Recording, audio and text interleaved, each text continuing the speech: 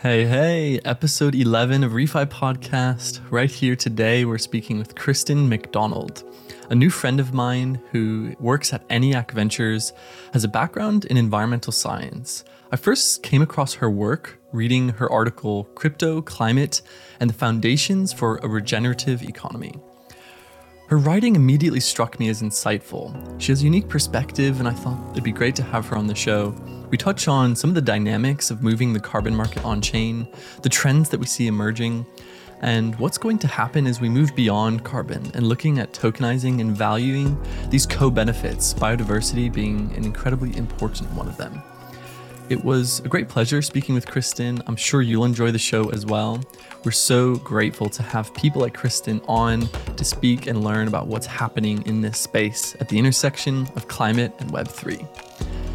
We're also working on season 2. We might take a couple weeks pause to get ready, to shift things around, to speak to some of our listeners and hear what people have enjoyed and what people feel like could be improved.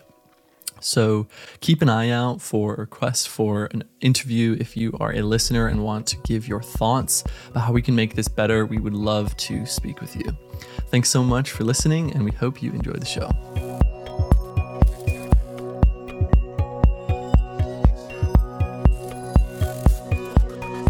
Hey, Kristin, good morning. Thanks for getting up bright and early to chat with us. Thank you. I'm excited to be here.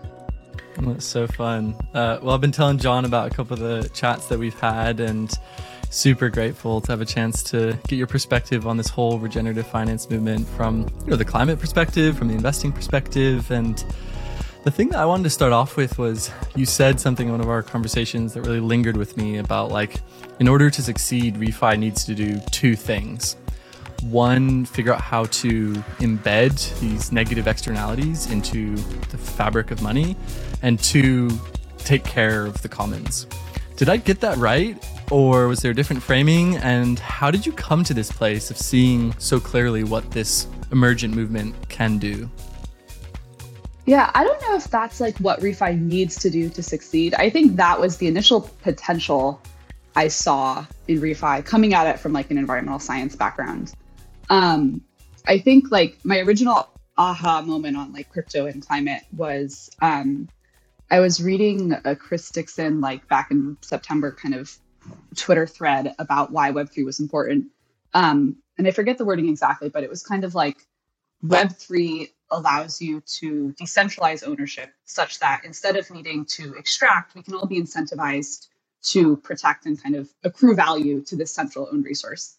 And I remember reading that and being like, I kind of had like a little humorous chuckle where I was like, oh, like any environmentalist would read that and kind of think of like tragedy of the commons and how do we kind of govern communal resources in an effective way and how do we incentivize ownership and coordination and all of that.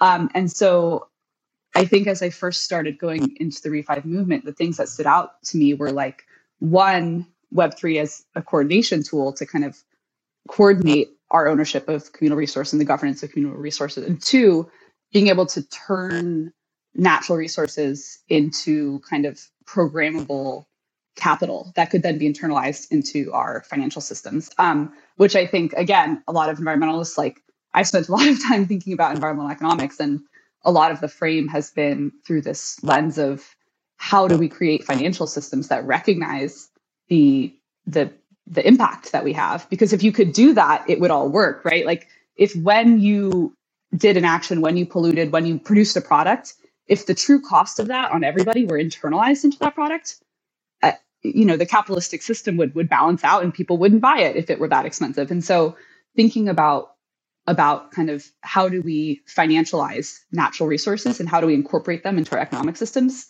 is something I think about a lot. And it's something that, it jumped out to me as kind of one of the great promises of Web3 when applied to climate. And I'm curious to see if like Web 2 is also trying to scratch at this particular solution as well. Like, the financialization of natural resources and incorporating these costs. Like, are you seeing this emerging exclusively in the Web3 movement, or are you also seeing trends in the Web 2 side? Because I know your investment thesis straddles, both parts of the tech stack. Yeah, I think it's a lot of things that have been tried in a Web 2 frame. Like, carbon markets exist, right? And in a Web 2 way, things like the Red Plus program exist, where we're trying to kind of reward people for the value that create and figure out how to kind of include those. I would say things like carbon trading is a way of trying to kind of financialize the impact that you have. If you emit above a certain amount, you have to pay and buy carbon offsets to offset that. I think the difference is that the logistics of doing that in a Web 2 world is prohibitive to scale and liquidity. And I don't want it like not permanently prohibitive, but the way it happens now, I think is prohibitive to it happening at the scale we need to actually have a whole society where kind of all of our actions are internalizing the effect on the environment. So like I actually wrote my senior paper way back when on the Red Plus program, which is a program for rewarding countries who preserve forests and kind of paying them the value that they create by protecting those forests. And I wrote a whole paper about how like it didn't actually work because the people who were getting value for the paper or for the forest, weren't the people who were like protecting and stewarding the forest and actually owning them. And so you had this issue where it's like the incentives weren't flowing in a right way where you could incentivize disparate stakeholders to protect this communal resource. And I was like, how do you fix that? How do you have, a local community, how do you reward them for their work in protecting the forest? And doing that at scale in a Web 2 way is really, really hard just because the logistics are prohibitive. And so then you have the idea of Web 3 where it's like, okay, well, now we have programmable contracts. Now we can automate all of this and you can own it. And you don't have to trust in a centralized government that they're going to come and pay you when you don't chop down that tree. So that concept, I think, is kind of the unlock of Web 3 is taking those ideas and saying, okay, let's remove the logistical bureaucratic barriers to this scaling and hitting liquidity and hitting kind of access that can't happen today.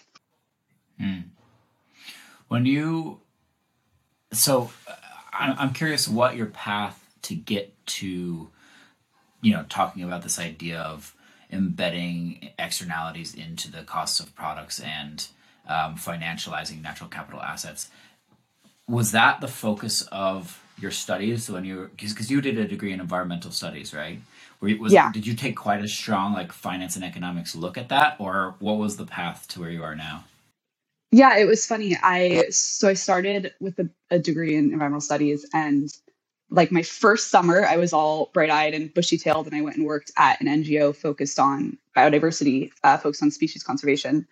And the like bureaucratic inertia of just getting nothing done was so wild. Like the amount of money that came in and was put towards doing this one thing, but didn't actually create any sort of systemic change or difference, or sometimes didn't create change at all, was so frustrating for me. I'm like a highly optimized, efficient person. And I was like, this can't be the way. This is like, nothing's going to change if this is what we're doing. And then I just so happened to get an internship working for a real estate investment company that was not at all climate focused, had no climate mandate, but they happened to be investing in an ocean thermal energy conversion plant. And the speed at which things happen when investor money is on the line and when you're trying to make returns and you're assessing things that can scale. And it kind of occurred to me that like efficient capital allocation is a really, really powerful tool. And how do you create systems that can like self-propagate? You create systems that are financially sustainable because it incentivizes the continuation of that process. And that was kind of the light bulb that went off in my head of, the climate kind of problem it's really an economics problem. It's really, how do we incentivize behavior that is beneficial for everyone, but we just have created a broken system where we're not incentivizing people to act in a way that's in their own self-interest. And so that's what really sparked my thinking around, okay, how do we explore pulling those externalities into our capitalistic system such that the real impact of what I'm doing is going to be reflected and it's going to drive my behavior. So maybe another way to put that is right now, businesses especially, but our system is optimized for this one particular metric, which is profit.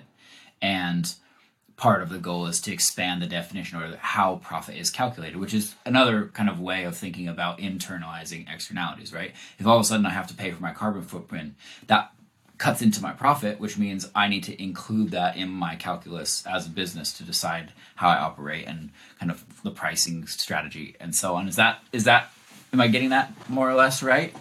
Yeah, that's probably fair. I think that's kind of the first step of thinking about it, and the kind of more realistic, pragmatic step of, what do we need to do today to change some of our behaviorisms. I think over the long term, there's a slightly more meta question around, should we be creating economies where we're kind of incentivized to extract, and the only way that we think about our impact is if we have to pay for it, versus finding ways to center our behavior around creating value for each other or creating value for ourselves in a more like mutualistic way.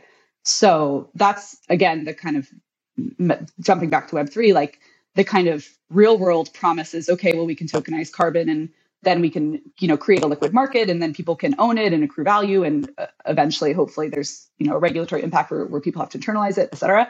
And then there's a kind of meta concept of, well, what if we could rethink how our communities are working such that we're all actually incentivized to regenerate and to create value for each other instead of just extracting. That's a slightly more meta application, I think.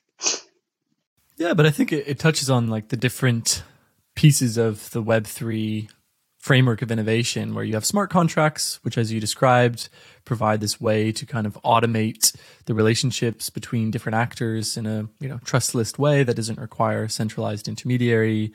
And then you have this emergence of this new like organization structure, these kind of decentralized to some degree, autonomous to some degree organizations, these DAOs, which are often aligned towards a specific mission and have tokens and NFTs and these coordination tools to be able to help incentivize those key behaviors which result in that mission being fulfilled.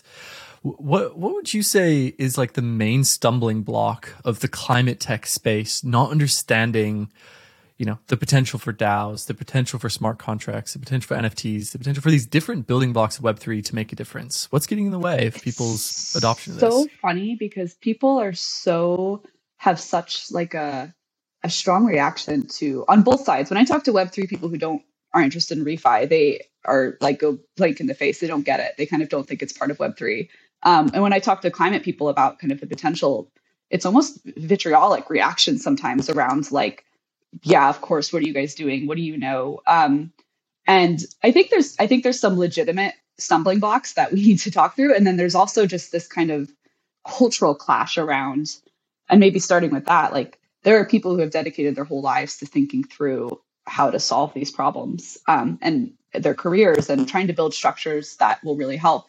And then when people come along with kind of no background in the space and who don't kind of understand the intricacies of the existing market, and they take this kind of brash view of, well, let's just blow it all up, it can be an affront to those people. And so I think figuring out how to better bridge those communities on both the Web3 side and the climate side, so that people are kind of so we're discussing and sharing knowledge and informing each other and having a really collaborative relationship, I think is going to be really important to the success. Because one, the ReFi movement can benefit from the kind of traditional climate space and their knowledge. And two, to succeed at some point, it will have to integrate and work with traditional carbon markets. And that's going to take work on both sides of the table. So I think there's kind of a cultural rhetoric clash in that sense. And then I think there are kind of some, pretty legitimate stumbling blocks that people hit. One of them is that some of the earliest applications of Web3 to climate were, either not successful or weren't taking into account kind of what a lot of the core issues were. And I think now we have a lot of really, really interesting applications that are being built on top of infrastructure that a lot of climate people think is actually inherently flawed. So like, I think most traditional climate people would say that the kind of MRV, how do you get accurate data? How do you keep that data how do you get that data verified in a centralized way? That's kind of what's most broken. And to then go build, a blockchain-based registry on top of that, I think a lot of them are kind of like, well, cool, that you're not really solving the problem. Like that's not really the core issue here. And at the same time, you're creating, it's a market about creating liquidity, even in the Web2 world. And so now we have another way of doing things that's kind of fragmenting an already fragmented ecosystem. I think it makes a lot of people feel like you're not really focused on solving the core problems. You're kind of just creating new ones, which I don't think is a super fair way of looking at it. But I also understand the point of like, yeah, these standards aren't great, but they're what we have, and they keep the model moving. So let's focus on kind of solving the core issue before we build a new registry on top of it that, exists for we don't know what reason, I think would be the mentality. I don't want to speak for other people, but that's my sense that I get from the kind of climate community. Totally. And I think I see like the commercial rationale for, somebody like Toucan to say, okay, these registries with these existing MRV models are the precedent. And in order to bootstrap the kind of real integrity based MRV way that I should say is more trustworthy, has more data points, is more scalable, is more reliable, we need to first establish the legitimacy of tokenized carbon credits.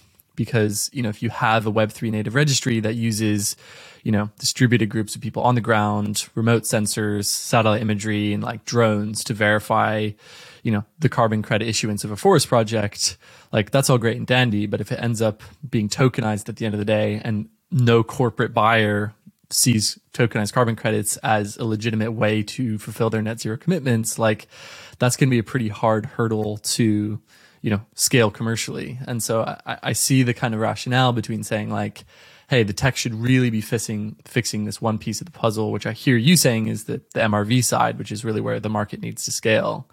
And at the same time, also hoping that the advent of on-chain carbon and these, liquid carbon pools can drive the demand, which will catalyze that digital MRV innovation, because it needs to have lots of experimentation. We don't have a sort of clear, okay, this is exactly how it's executed, because a model for forestry might not work for enhanced rock weathering.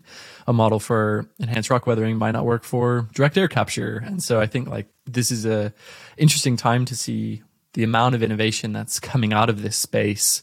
And I'm curious to get a sense of like what your kind of climate peers have thought of this emergence. Over the last, I think 5-6 months recently, there's just been so many protocols, innovating, trying new things. Is it like, oh, this is a speculative bubble that's going to pop, or are you getting a sense there's a shifting tide amongst the climate collective that actually there's something here? I think a bunch of things to unpack there. It's interesting because you're talking about like the MRV standards and the verification standards. And it's funny because I think you'll actually get separate reactions from different people in climate. Some people will be like, you're degrading the value of the standards and the verification standards, and they're not perfect, but we really need them to exist because we need to have something that the market can accept, because that's how we scale this market. And then you'll have other people that say, well, we all know these standards are kind of not what we would like them to be. So by using them, you're actually validating them more, and you should be just blowing them up. And if you're not doing that, then you're not really doing the service to the climate that you need. Like you'll get both of those responses, which is really interesting. Kind of, no one is happy. And then on the MRV side, I think it's interesting because it's like, that's the way I view it, right? Is the MRV side of this market and the kind of registry liquidity side of this market can evolve in parallel, and one will engender innovation in the other. And so I think we will see that. But then, so to your last question on kind of what people are seeing, I think people, it just depends how kind of involved in the space people are. People who are truly Web2 don't understand. I think there's still a reluctance. I think if anything, the kind of Cambrian explosion of new projects and stuff we've seen has just gone to validate their opinion that like, well, this is just creating fragmentation. This is kind of a waste of energy. And we're all creating these projects that are not all of them can exist. They're all detracting from each other. They don't really see the kind of end goal of this innovation to then lead to best practices that then can consolidate into a market. So yeah, but I think, especially people like Toucan have started to hit a level of legitimacy where it's like, okay, we have to take this seriously. There is something happening here, and maybe we should start to dive into it. I'm just like, every day, honestly, I realize more and more the depth of the complexity of what we're trying to do, and realizing that we need to be hyper focused and pragmatic in the sort of issues or challenges we try to address, the problems we try to solve, because we very, very much run the risk of trying to boil the ocean and not having any impact. And I'm speaking specifically now from my perspective as a toucan. And I think maybe, given your insights into, this is maybe a bit cheeky, but given your insights into carbon markets, what do you see? Like you say, okay, toucan has some legitimacy now. It's getting the attention of some really established and credible actors within the voluntary carbon market. What do you see? And right now we've built this kind of market infrastructure for tokenizing carbon credits from the Vera registry. We have plans to connect to other legacy registries. What do you see as, I guess, kind of like the first dominoes to fall, or like what are going to be the things that prove the value of Web3, that it's just like this sort of unassailable, okay, we really can't ignore this. We really need to lean into innovation here, because as you said towards the end of one of your blog posts, like this is too big of an opportunity. Yes, it might not work and a lot of it is overblown, but it's too big of an opportunity to miss, and we really should be pushing forward on it because we need progress on all fronts. So what do you see as the sort of like the most likely leverage point, I suppose? I think in terms of getting the non-Web3 community bought in, I think the most important kind of first domino is seeing traditional institutions start to purchase on-chain carbon because they view it as more transparent, more legitimate and easier to acquire than carbon that they otherwise would. I think you could see a lot of movement within the Web3 world in terms of other DAOs purchasing it and kind of a lot of other DeFi applications of carbon that I don't think it will necessarily incite that same excitement and action of the traditional climate community as, oh, they're actually building a system that is meant to work with our traditional carbon markets and that is meant to kind of act in that same way, but that actually reduces the friction to participate. I think that is going to be, seeing that at scale, I think is going to be a really important domino to kind of get people on board. Totally. And I'm curious to get your thoughts on like the emergence of, there's toucan forks, there's alternatives. We've seen the likes of Flow Carbon, the likes of C3.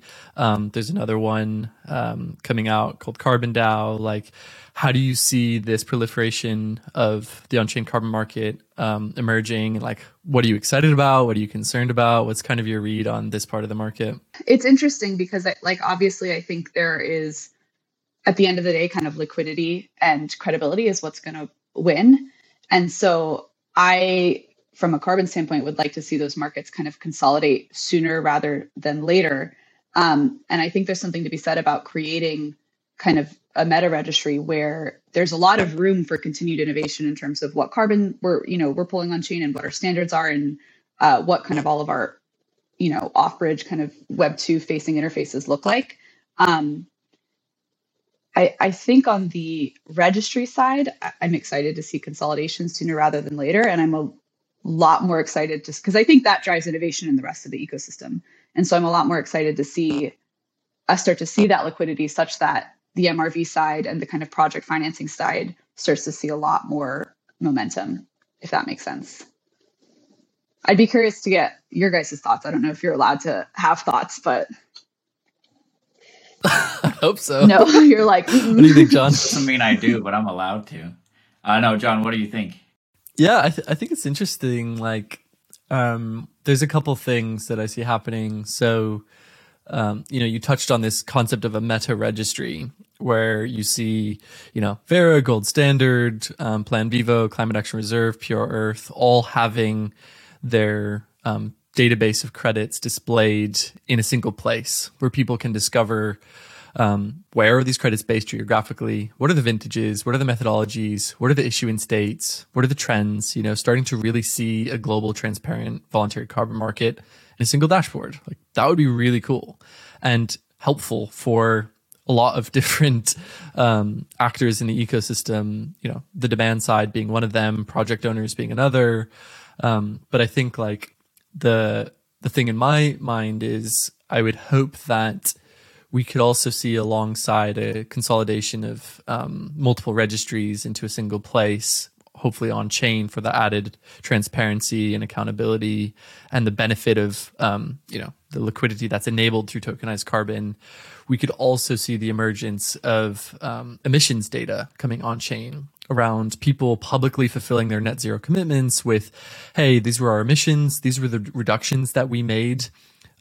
These were the changes to our supply chain, to our operating model that reduced emissions. We've done everything that we possibly can, and we are offsetting the rest. That's, very difficult to do, but we've done the hard work of decarbonizing.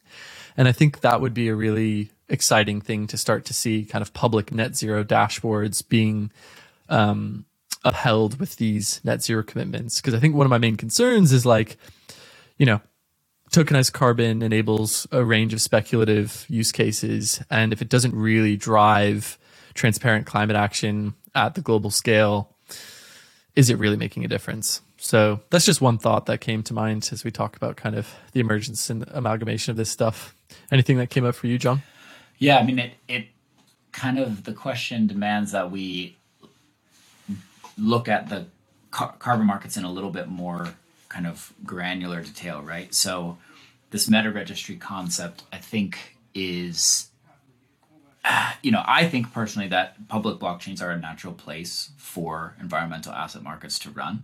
Now, whether that meta registry is, even in the case of Toucan, right? We can look at Toucan as you've got the bridge, you've got the smart contracts that actually kind of represent the individual carbon credits, the TCO2 contracts, and then you have the pooling functionality. Each of those even could be decoupled into their own steps to this process. And at the end of the day, in my view, the meta registry really comes down to being the standard data model for representing carbon credits as cryptographic tokens with all of the attributes tagged to them. So whether that's bridged by Toucan or by not even by Toucan, but using Toucan infrastructure or an alternative infrastructure, if we adhere to that similar kind of standard data model or standard kind of token model, then all of those credits are composable and interoperable, and you get the benefits of that unified market, even if there's like kind of competing members. So I think the more important thing, and this is something John's been talking about for a long time, it's taken me a little while to get on the train, but I'm on it now, is the adoption of a unified standard, right? This TCO2 standard as the kind of common standard that all of the on-chain carbon markets adopt, so that we can realize the benefits of interoperability and composability, which is one of the primary value propositions of bringing them onto public blockchains. Then you also have the issuance side and the demand side. On the issuance side, I think, once you have a carbon credit, then it's, okay, well, where did that come from? What information or data was provided, whether that's a report by a verification body, whether that's satellite imagery, what is the basis of the assessment of legitimacy of this credit? There's a lot of room for innovation there that I personally also feel, by having a standard open data model and basically open APIs out of the box, which is what you have with blockchains, that opens up a lot of room for sophisticated tooling to develop that all plugs into blockchain-based carbon credits. And then, I realize this is a bit of a meandering, and this is a little bit it's good. Off the top. On the demand side, one of the things that I'm really excited about by bringing carbon markets onto public blockchains is that we expand the demand sources from where they are currently, which is primarily matching carbon credits with pollution in the form, corporates buying carbon credits to retire them, to make some kind of net zero claim. That means that there's a negative externality that's paired with the positive externality of the carbon credits. And because smart contracts have these crazy properties, we can create, and we're already seeing these on-chain, what we think of as economic carbon sinks, right? Using carbon credits as a collateral asset means you can pull that carbon credit off of the market for a long time, serving a similar role to retiring it, but it's not pairing it with a negative externality. It's using it to back money or, so that I think is also something that we're just starting to see. That I think all of this it's worth just bearing in mind, like the maturity of decentralized finance it's so young. right? It's only been a few years since this stuff has been around. And so we're going to see the overall financial infrastructure on blockchains develop alongside on-chain carbon markets. And powerful thing is that carbon credits can just plug into that automatically as both kind of mature. Okay, rant over. Very. No, that was good. There's so much to dig in there. No, I love that. I think there's there's a huge benefit to having that standard kind of come about and be agreed upon and consolidate quickly, because then the rest of the ecosystem has something to develop and build on, knowing that it's not going to at any time be pulled out. And so that's really exciting for me to see. And another kind of thing to dive into that you touched on is it's like there's like the kind of traditional pairing of a negative externality with positive and like using this to kind of offset pollution. And then there's the idea of kind of creating new economic tools like economic carbon sinks. There's a lot of cool stuff happening. I would also surface that it calls this whole net zero trend into question, in that I know from my time at Terra.do and digging into some of the work of like Kristin Zickfield and a few of the others who've looked at this, that taking 100 gigatons out of the atmosphere or 10 gigatons out of the atmosphere after an equal amount has been emitted doesn't have a net zero forcing effect. And so what I mean by that is it's not stabilizing the climate, right? It's still having a forcing effect, which is creating an increase in atmospheric temperature.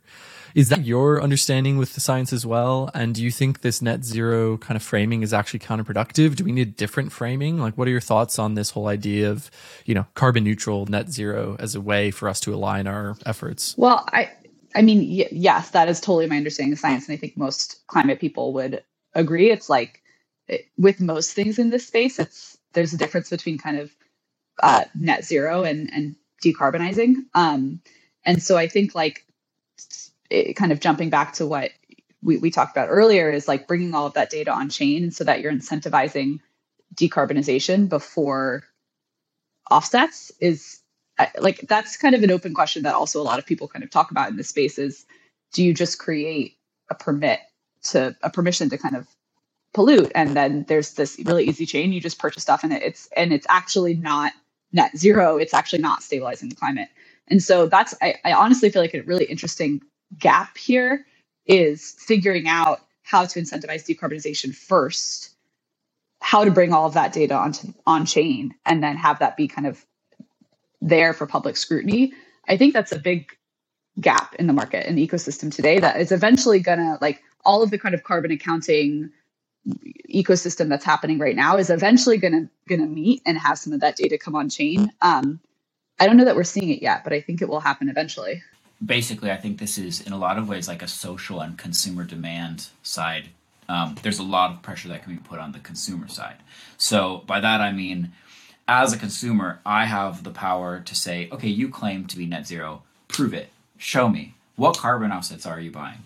Are those actually, are those having I want to dig in and look deeper than just, hey, we're green, I ticked the box at the end of buying my flight.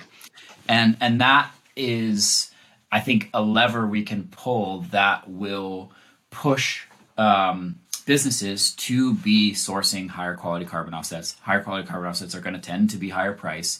That's going to then drive their decision making around, okay, well, if it's stop emitting a ton or buy this really expensive ton, super expensive, yeah.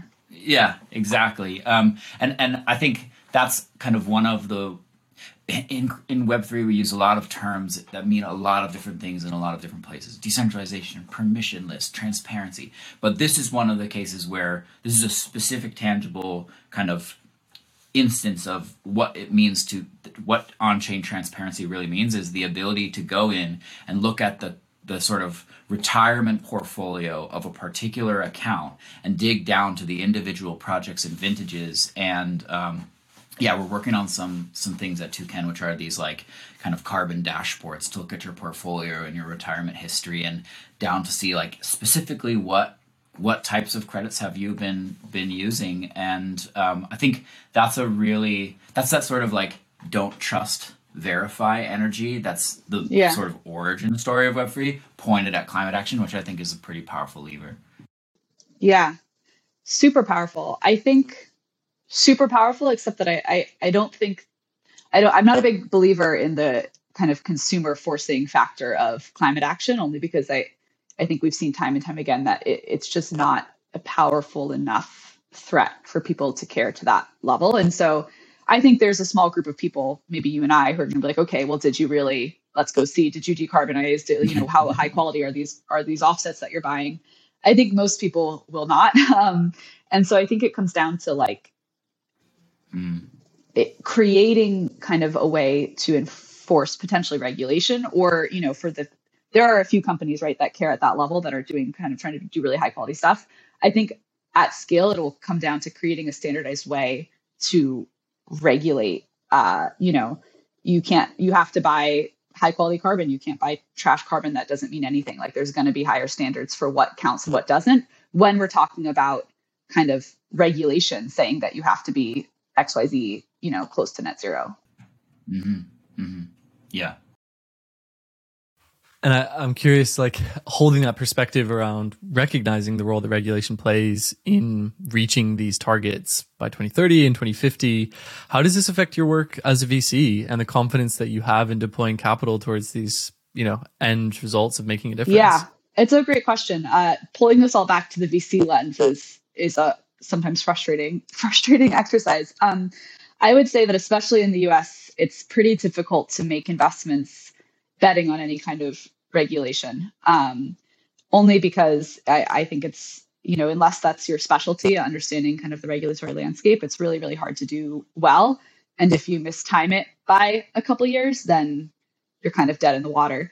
And so that being said, like, I think one of the constraints I find when I'm investing from a venture perspective is, does this fit into a market that's big enough in its current form? Like, is this big enough as is to kind of support a venture scale business without betting on potential regulation from the US government, increasing the standards? There are tailwinds that are obvious, right? We're obviously moving more towards like transparent ESG reporting. We're starting to see better carbon accounting, but I think anything you do in a venture sense has to fit into the market as it is today without betting on regulatory change. And so if you expand that, like, what is your guys' thesis for your fund, and what's exciting you about how you're deploying capital to, explore this thesis? I'm curious what, really is giving you hope and getting up in the morning. Yeah. It's interesting. I tend to think about investing in climate more as investing in sustainability. If you kind of take a step back and talk about what we were talking about in the original, like, kind of beginning of the conversation around how do you create like economic structures to incentivize different action? How do you recreate kind of some of our social systems such that they're incentivizing better behavior? I like to think about investing in climate and sustainability, not just as, is this a new technology that's going to be able to better pull carbon out of the air, which is important for sure. But I tend to think about, is this something that is able to create kind of some level of systemic perpetuating change in terms of how we think about an ecosystem, how we think about an industry? Does this create a more efficient supply chain? Does this allow us to kind of continue growing in the way we're growing in a way that is more efficient than we currently are? And so that extends to a lot of different things. Like, sometimes it's very obvious and climate oriented, and sometimes it's, well, we're going to make XYZ industry 10 times as efficient, and that is climate focused in some ways. And so, like, if you kind of take that back and think about what's exciting for us, like the ReFi movement and what you're seeing, all of these kind of unlocking capabilities of the ReFi movement is super exciting. We like to think about making investments, and the things that are important to us is ways that you're taking that and building it into the existing ecosystem so that you're working with and unlocking the kind of carbon markets that exist today. And would you say, specifically talking around carbon markets, because so much of the activity is driven there, do you also see the potential of pushing beyond carbon and looking at, other parts of measuring and tokenizing environmental health and everything that goes beyond, sequestered and avoided emissions? Yeah, that's something that I think is super exciting, is this kind of concept of you're building this infrastructure for tokenized carbon. In theory, that could be the infrastructure for any kind of tokenized natural asset. And that unlocks this whole new kind of landscape of what we could do with it. I think from a venture perspective, it gets hard because, the carbon markets and the carbon on-chain markets in some sense are already so primordial and nascent and still figuring out how to kind of interact with the broader markets at scale. And then you go like one step removed and you start talking about environmental health or other ecosystem services, and that's an even more nascent market. And so it gets difficult from a venture scale because you have to think about how far away we are from those markets existing and being liquid. But I think it's super exciting, and I think is kind of the next natural evolution of this movement is taking all of the things we've learned from carbon and applying it to other ecosystem services and other measurements of environmental health. I think we have this like climate change is so urgent that we have this almost myopic focus on reducing emissions. And, in terms of anytime you're creating kind of a public narrative, it has to be simple. And because it's so urgent, that's been our very simple narrative. The truth is just reducing emissions isn't really fixing this kind of crisis that we're living in. We have to kind of think about reorienting things so that we're creating environmental health. And so that's the next evolution of this is like, okay, how do we apply this to other natural assets? And I think there's a lot to dig in there. There's a lot to dig in there. And I think about how our imagination, like collectively, our imagination is just so agile, and we can think and talk about all these crazy ideas, and they're so cool. And which I think is, that's like kind of the leading edge of innovation, right? Imagination precedes innovation. And then as you sort of bring it closer down to like, okay, how do you do this technically? What are the legal implications? How does this interoperate with the existing markets? How do you convince the demand side that this is a legitimate product? Like, it kind of culls out more and more and more of these imaginations we have, which is fine, right? This is the sort of like, I don't know, I think about in ReFi, we have this kind of Cambrian explosion happening right now where there's this huge explosion of diversity of ideas and code, and most of that's going to die, right? Most of that will go extinct. But there are going to be a few species or individuals that are fit and do progress, and we don't know in advance which ones are going to be it, right? And so we need to foster this really broad kind of evolutionary forces applied to this, because the crisis is so dire and kind of present that, I don't know, we got to kind of unleash the gates, I guess. But yeah, I think points well taken on like, where does this actually kind of rubber meet the road? Yeah. And it's interesting you talked about kind of all of the experimentation. And I think it's one of the promises of Web3 is like, on the one hand, there's so much excitement and new money and kind of fervor for this innovation. And on the other hand, you have this, increased liquidity and this composability of the space that allows so much iteration to happen in such a fast amount of time that it's like this unique kind of sandbox to figure things out. And yeah, 99% of it will die, but like, it's pretty rare that you have the opportunity to throw so much at the wall and just see what sticks. So it's exciting to take advantage of that for sure. I think there's also a cultural phenomenon emerging, which I find fascinating. So at ReFi DAO, we have these founders circles where there's, 50 or so regenerative finance founders who are meeting bi-weekly or monthly in circles with coaches, with other founders. And you see this like highly collaborative behavior set appear where founder of a ReFi protocol is contributing to another ReFi protocol that might not be just a strategic partner with a clear, alignment for their own vested interest. It's like, actually, no, I'm doing this because I can help and because I care about it. And you're starting to see this new level of, collaborating over competing emerge alongside this Cambrian explosion of innovation, which I think is quite fascinating. It seems novel. I mean, could you imagine a Web2 founder? Super unique. Yeah. Honestly, even in I'm going to get like skewered for saying this, but I think even in Web3, there's this culture of like, we're all going to make it and we're all here in this together. And it's a lot less collaborative than you would think. And then in ReFi, like I am shocked by how collaborative people are. It really is like everyone aligned to like on a single mission. And the level of collaboration is just wild. And yeah, unprecedented, I would say for sure. Overwhelming. Confusing. Gives me hope. Yeah, and confusing. Yeah, seriously, gives you hope. Confusing and hopeful. Yeah. How are you approaching valuing ReFi protocols? How are you approaching valuing Web3 ventures? There's the kind of classical framework for valuing companies at different stage of their journey. Like, are there new precedents being set here, or precedents that are just being broken? Like, what's going on in the value space?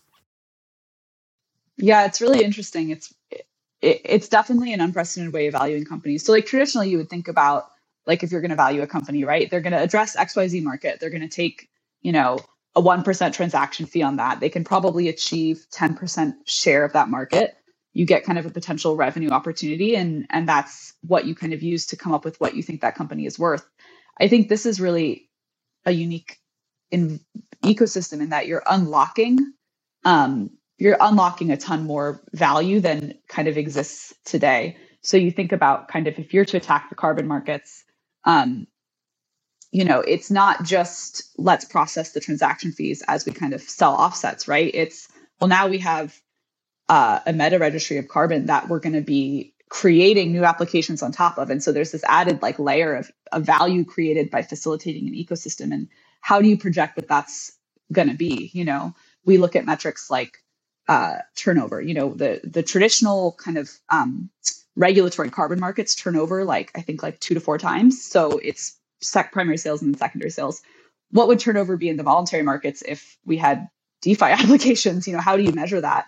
And I think you have to have a lot of kind of imagination or openness to kind of new applications to be able to come up with what you think those valuations could be. Because I think today, just, coming up, slapping a kind of terminal multiple value on a cut of the carbon markets doesn't really communicate what the value could be.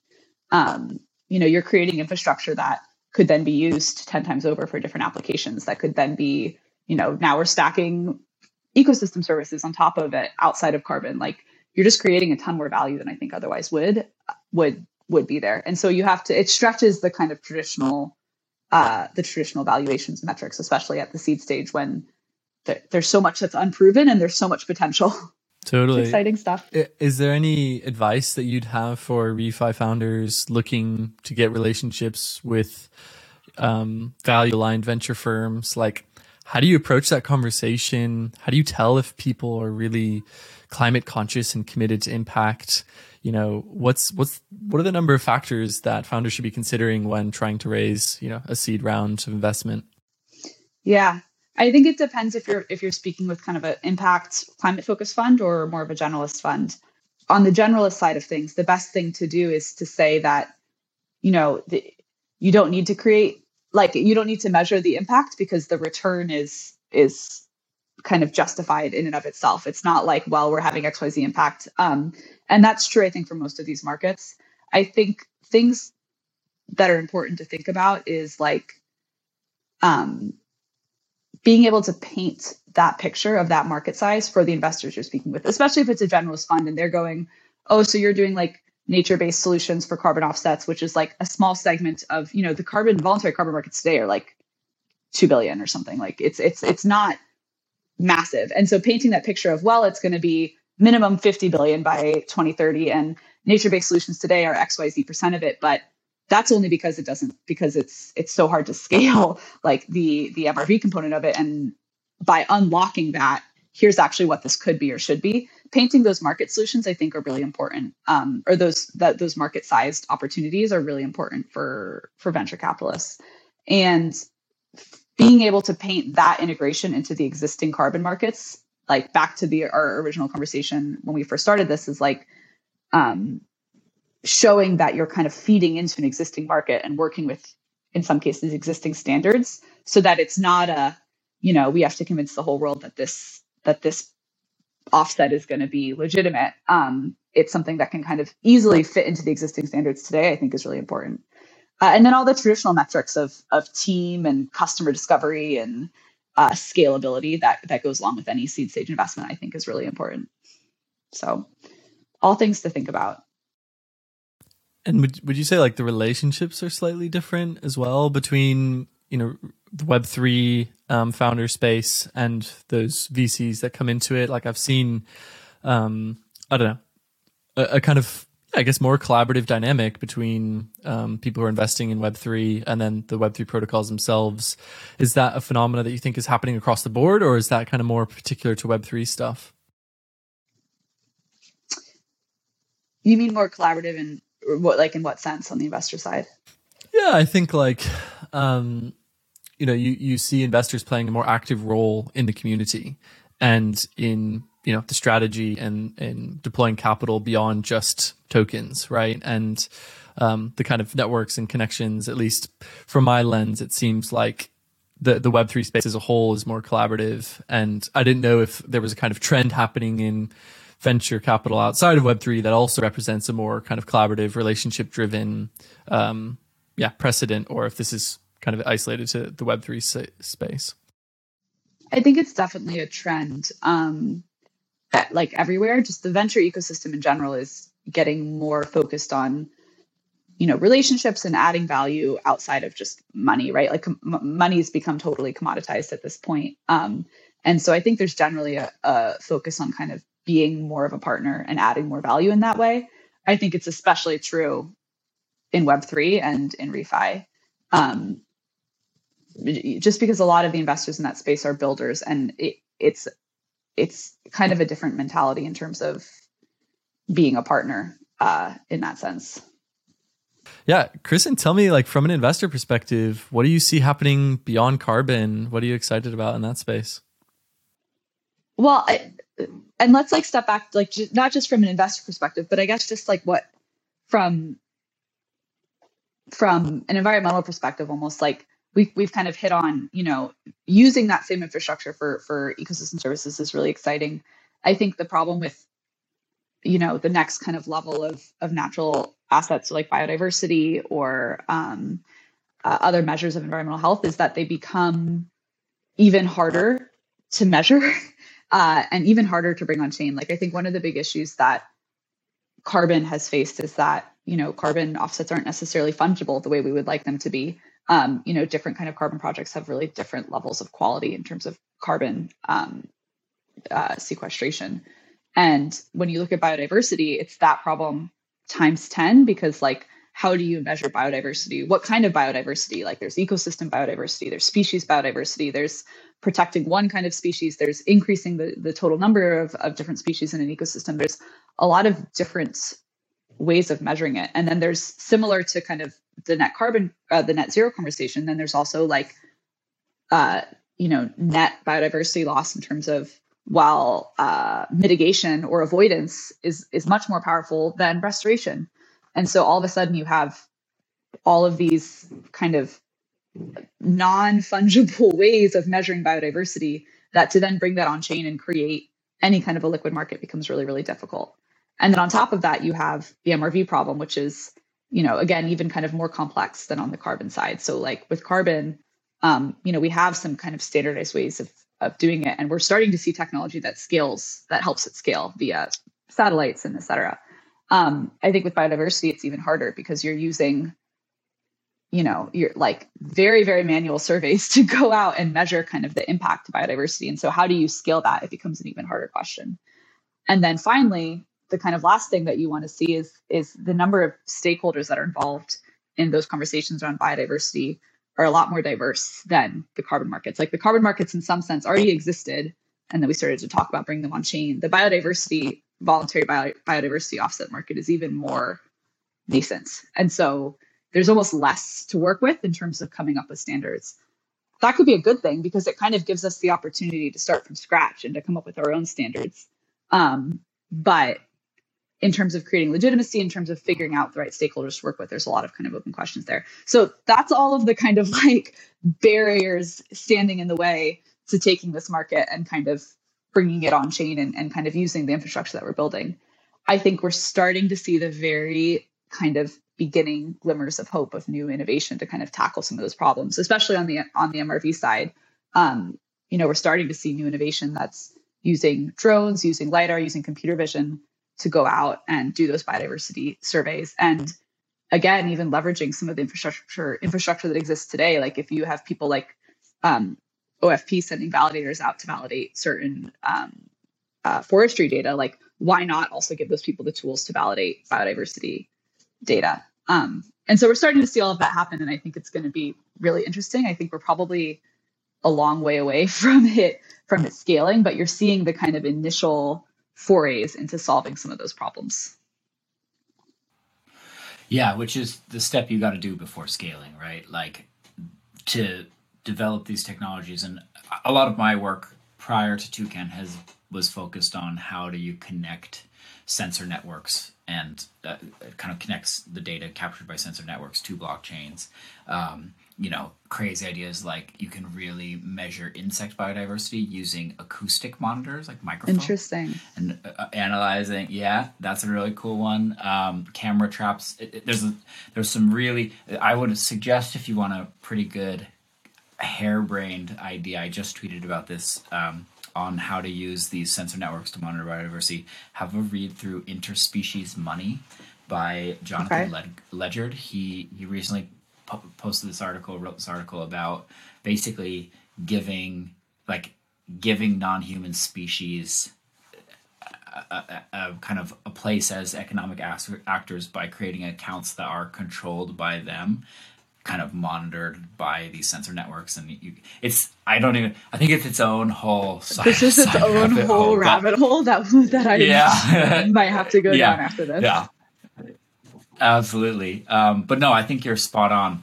I think it's a fascinating perspective. And I think you're right to say like there's a kind of leapfrog opportunity where we could jump straight to on-chain markets, which are global, potentially could have these liquidity aggregation systems like the carbon pools, biodiversity pools, and this Web3 native digital MRV and kind of verifiable spatial data storage systems. That's something a side project I have is working on. So yes, I think it's a yes and from my perspective. What did that bring up for you, John? Yeah, there was something quite interesting there around a friend of mine who works at a large tree planting organization talks about there's kind of two main ways of planting trees.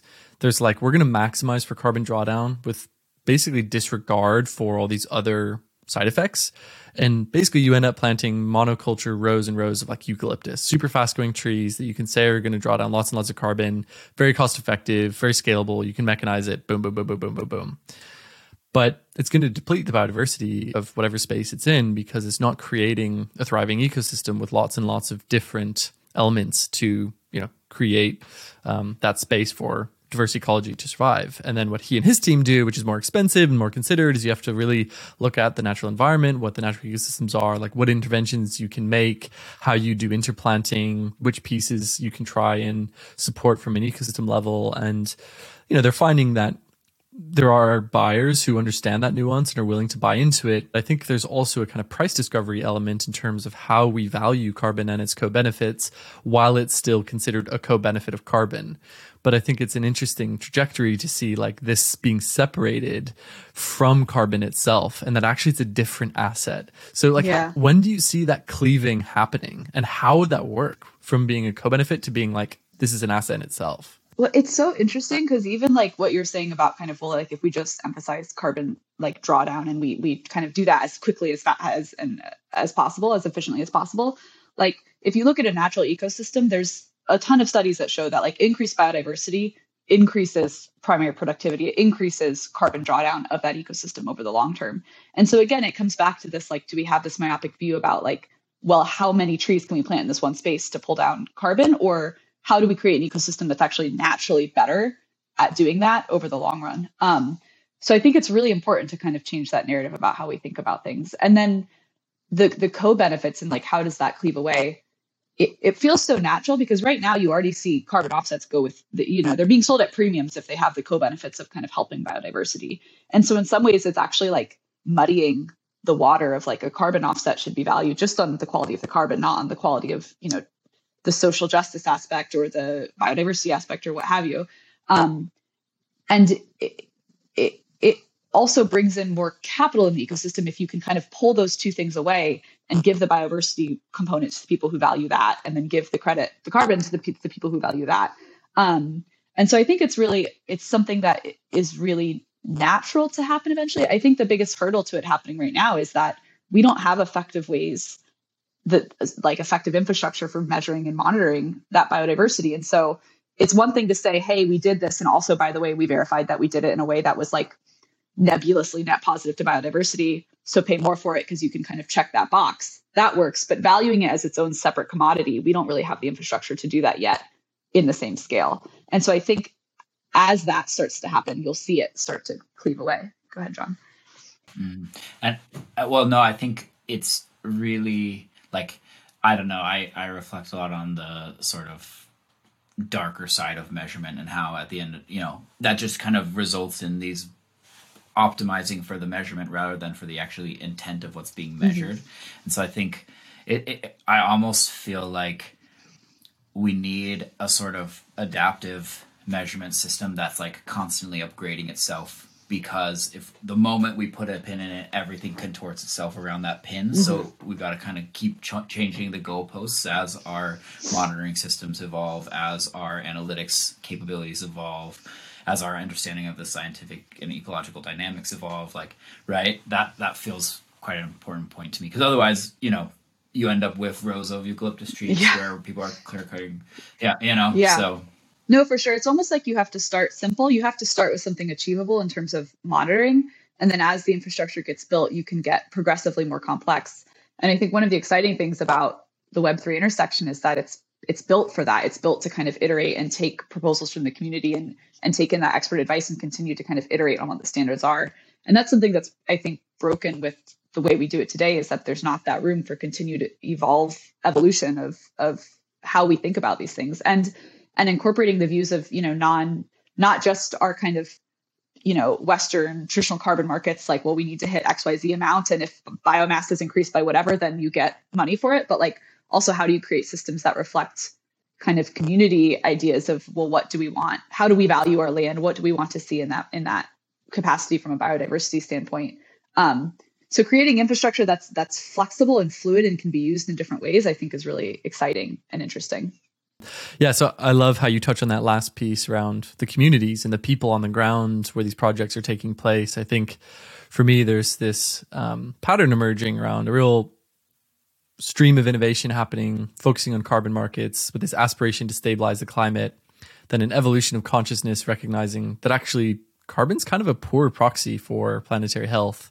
And we really do need to look at ecosystem health and broader other metrics for planetary health. And then this final piece of recognizing that we as humans are part of this ecosystem, and these communities of people need to be an integral part of whatever we do to draw down climate, to stabilize our climate, and to restore ecosystems. And so I'm curious to hear in some closing thoughts whether there's any like specific companies that you've seen cross past your deal flow, or that you guys have participated in that you're really excited, that's really kind of taking a deep integral look at some of these challenges. Yeah. One of the things that I've been seeing a lot that's been getting me really excited is people kind of taking those tools, those community-driven Web3 tools, and applying them to existing projects and existing communities. So like something I've seen, for example, is a lot of kind of workflow software around maybe renewable energy projects or carbon offsetting projects that then incorporate Web3 tools to get the community involved, which is really exciting because I think like, a dislocation between the regenerative work that people try and do and the people who actually live there and participate in the community has been a problem in environmental science for forever, right? And it's how you get this kind of NIMBYism attitude of like, well, I want to help the planet, but I don't want a solar power plant in my backyard. And so one of the things that's been really exciting is seeing, Totally. It's like classic, like, not for me. It's not something that I'm excited about.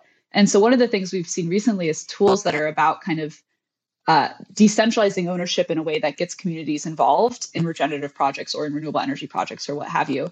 And it actually solves a ton of problems for the project developers, because now you have a community that's on board, that feel like they have ownership in what's happening, that feel like their incentives are aligned with what you're building. And I think that mentality applied to kind of any number of different kind of project development or any kind of different projects is really exciting, because it's about using Web3 tools to create that community alignment with a project that's really important. So that's something that we've been seeing that's been exciting. Nice. Yeah. And then similarly, like finding ways to kind of leverage communities to be involved, like the like what Open Forest is doing in terms of getting small scale landholders involved and combining them with validators, I think is like, it's exciting because it's about creating access and it's about using those tools to get people participating in this kind of shared economy. Totally. Yeah, I'm super bullish and optimistic about Open Forest Protocol and lots of other projects that are looking at this. And really, like, ReFi's given me hope when I was looking down the barrel of, climate change and all of the implications for what this would look like for humanity and, being a father.